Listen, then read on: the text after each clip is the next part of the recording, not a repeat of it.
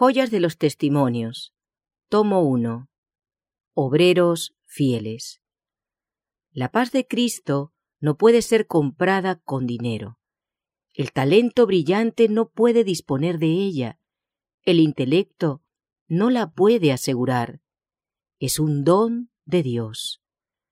¿Cómo podría yo hacer comprender a todos la gran pérdida que experimentan si no siguen los santos principios de la religión de Cristo en la vida diaria? La mansedumbre y la humildad de Cristo constituyen el poder del cristiano. Son a la verdad más preciosas que todo lo que el genio puede crear o las riquezas comprar. De todas las cosas buscadas, apreciadas o cultivadas, no hay nada tan valioso a la vista de Dios como un corazón puro, una disposición rebosante de agradecimiento y paz. Si la divina armonía de la verdad y el amor imperan en el corazón, resplandecerán en palabras y acciones. El cultivo más cuidadoso de los modales externos y de la cortesía no tiene suficiente poder para ahuyentar toda inquietud, juicio duro y palabras impropias. El espíritu de genuina benevolencia debe morar en el corazón. El amor imparte a su poseedor gracia, donaire y hermosura de porte. El amor ilumina el rostro y subyuga la voz. Refina y eleva a todo el ser humano.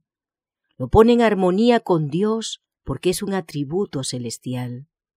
Muchos corren el riesgo de pensar que mientras llevan cargas de trabajo, escriben, ejercen la profesión médica o deben cumplir los deberes de los diversos departamentos, se los excusa si descuidan la oración, la observancia del sábado y el servicio religioso.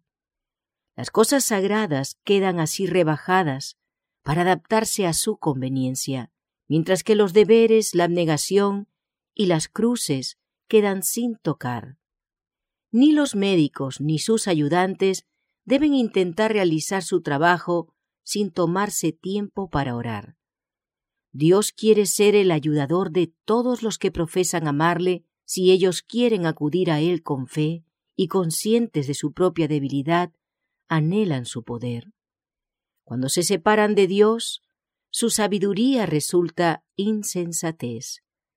Cuando sean pequeños a sus propios ojos y se apoyen en su Dios, entonces Él será el brazo de su poder y el éxito acompañará sus esfuerzos.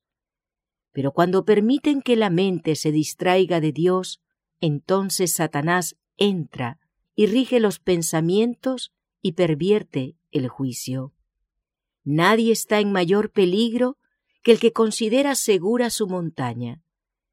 Entonces es cuando sus pies empezarán a resbalar. Vendrán las tentaciones una tras otras, y tan imperceptible será su influencia sobre la vida y el carácter, que a menos que sea guardado por el poder divino, será corrompido por el espíritu del mundo y no llevará a cabo el propósito de Dios.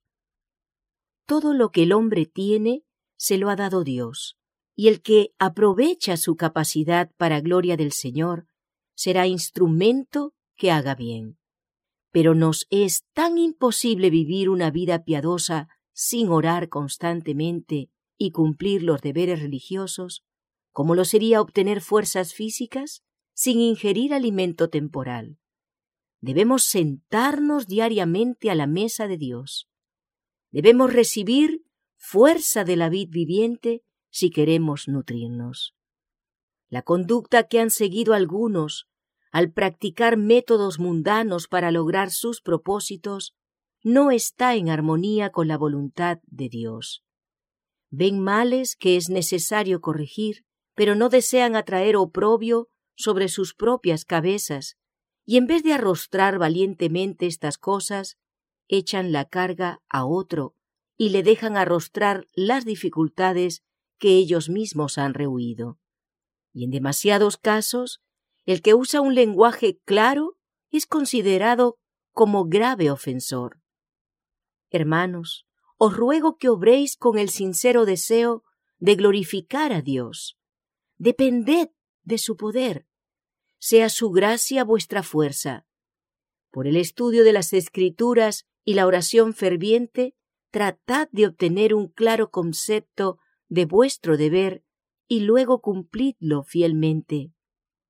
Es esencial que cultivéis la fidelidad en las cosas pequeñas y al hacerlo adquiriréis costumbres de integridad en las responsabilidades mayores. Los pequeños incidentes de la vida diaria pasan con frecuencia sin que los notemos. Pero son estas cosas las que forman el carácter. Cada acontecimiento de la vida es grande para bien o para mal. La mente necesita ser educada por las pruebas diarias, a fin de que adquiera fuerza para resistir en cualquier situación difícil. En los días de prueba y peligro, necesitaréis ser fortalecidos para permanecer firmes de parte de lo recto, independientes de toda influencia opositora. Dios quiere hacer mucho por vosotros, si tan solo sentís vuestra necesidad de Él. Jesús os ama. Tratad siempre de andar en la luz de la sabiduría de Dios, y en todas las variables escenas de la vida, no descanséis hasta saber que vuestra voluntad está en armonía con la voluntad de vuestro Creador.